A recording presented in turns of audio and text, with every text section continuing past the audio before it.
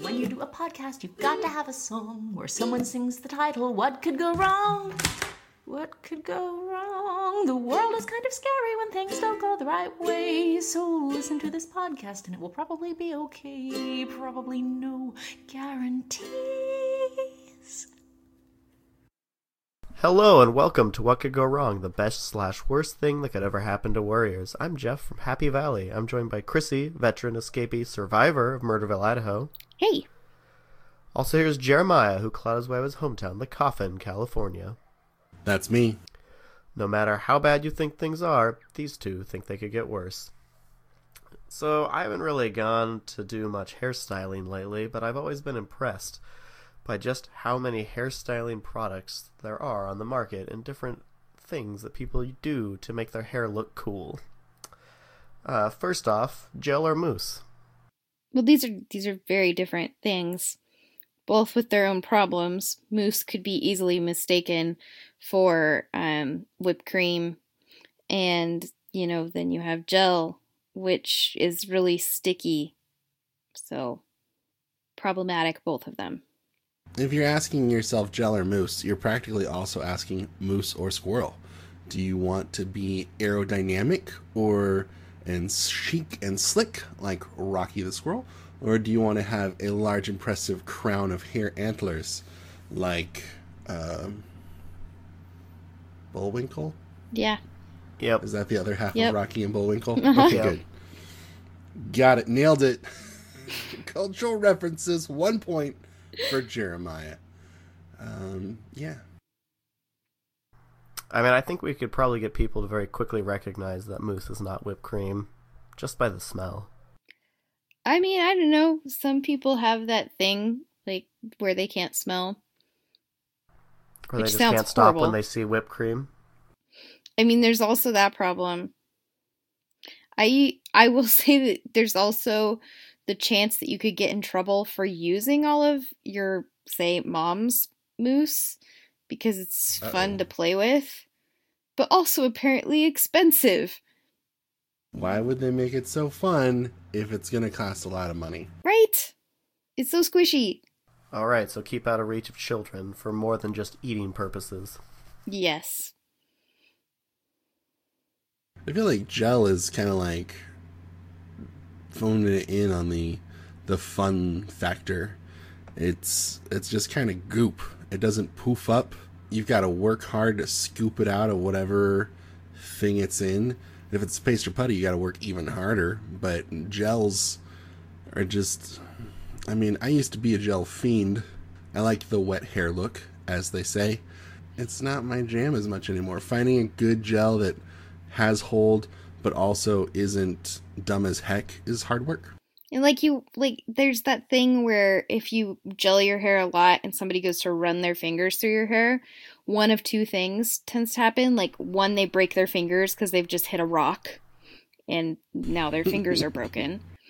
Or it's like just still really gooey and sticky, so they like run their fingers through it, but then like if they, move their hands through the air, they pick up dust motes. If they accidentally touch a cat, the cat sticks to their hand because it's that sticky from being in your hair. Like it's not pleasant either way. Alright, well let's move away from sticky things that may or may not be gel or mousse on your hands to hair dryers. They're an interesting application of heat to play with hair. Yeah, that they are. The miniature slow motion fires that power hair dryers are kind of impressive, because you've got the part of the electricity going, I'm going to go through these wires really good and make a motor spin, at the same time as you have this other electricity going, I'm going to go through these other wires very inefficiently so they get very warm, and somehow they all work together to make a hairdryer function. It's really amusing too that you're putting that right next to your hair too, that's like so dang flammable. Mm-hmm. Like you're using something next to your head that is just ripe with possible flaws, and like the bad stuff that happens from that failure is like really bad. Yeah, you get your aerosols, you get your mousses, your gels. All those have some flammable alcohol bits up in them, and that can ruin your day. If it gets too hot, then maybe the motor launches out of the hairdryer. If it gets spins too fast, maybe it just screws your hair up and, blows into your eyes. That's not fun. True. There's also like that little fan, that blows, that's like at the very back that just runs. Mm-hmm. And that fan is covered by just basically mesh so that the air can flow. And it's possible, I say from experience, to have your hair get sucked into that fan if you're... this happens to me mostly because if I have my glasses off, I can't see anything. And my depth perception goes away, so I can't really tell how close my hair is to the hairdryer. And when my hair's real long, the hair gets sucked down and has gotten sucked down into that fan. And then what's even better is like you have to turn the hairdryer off really fast and like pull your hair out of that fan, and then that bit of hair is just wrecked.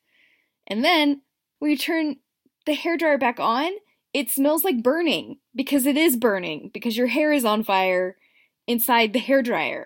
It's gross. Yeah, it's been sucked through to cook on that really hot, slow wire and now your bathroom smells like the worst Fritos. Yes. Ugh. All right, let's go to a different kind of heat application. Curlers. No fan involved. It's like, are we talking a curling iron, or are we talking like just... You use the curling iron to curl your hair, and then you put them in the curlers. Okay. Or you heat up the curlers and put them in. I don't know. I've never actually done it. I've just seen the devices. There's many kinds of curlers. I mean, you've got like the little foam ones, the pink ones that go in your hair when you're little. My grandma's. Yeah. And you sleep on them and they're really uncomfortable. So there's those. Then there's like ones that are actual Velcro in a tube. What? Yeah. They just hold your hair. So like, it's like plastic Velcro. You can just roll your hair up in them and your hair stays because Velcro. Oh my gosh. Then you've got like your steam curlers, which, self-explanatory. You've got like just the ones that you heat up to a ridiculous heat. They're metal inside and you plug it in and they heat up really, really, really hot. And then you try to put them into your hair without burning yourself on the metal inside. Gosh. That sounds horrible. They're not great. And those ones, they secure with like a metal clip, which, conducts heat too. So then, anyhow, it's a thing. And those probably cost like $900 too, huh? I mean, probably. I don't know. I've never actually bought them. I did have some for a while that I inherited. Burnt myself a lot. And then there's, curling irons, which it's a good way to accidentally convince your entire school that you have a hickey when you don't. And then they make fun of you because you're 12. But really, you just burned yourself with your curling iron while you were trying to make your really, really fine, stick straight hair do something other than just hang there limply, which won't ever happen.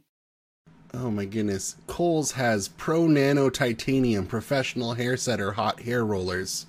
And they're $60. If you want It's a steal. Whoa. There's bigger ones that are like $100. That's a lot of money. That's I mean, like too much money. The little pink ones you put in after your shower and then just like sleep on. Those are probably free at a thrift store somewhere. So, oh man, you're gonna have a thrift store hair in your hair. Well, I mean, These are the prices you pay. Oh my, I do not want to pay for thrift store hair. I've heard though, if you run something like that through the dishwasher and then maybe like just toss it in the dryer for a little while, you'll kill the lice. Goodness. So, did you just say a 4-letter word on the show? And it was lice. Yes. That's gross. It is gross. But I mean, you just bought your curlers at the thrift store, so.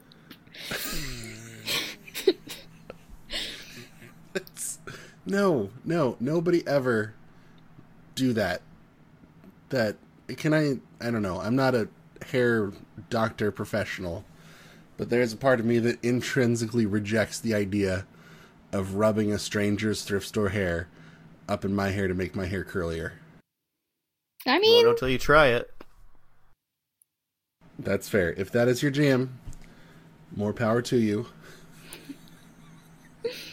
And it hurts a little bit to say that. I mean, I always figure you're getting a better deal if you get a little bit of extra hair in your thrift store products. Like, to volumize your own hair Yep. by cannibalizing somebody else's. I don't know about that. All right. Well, what about hair ties or bobby pins? ugh. So bobby pins just disappear.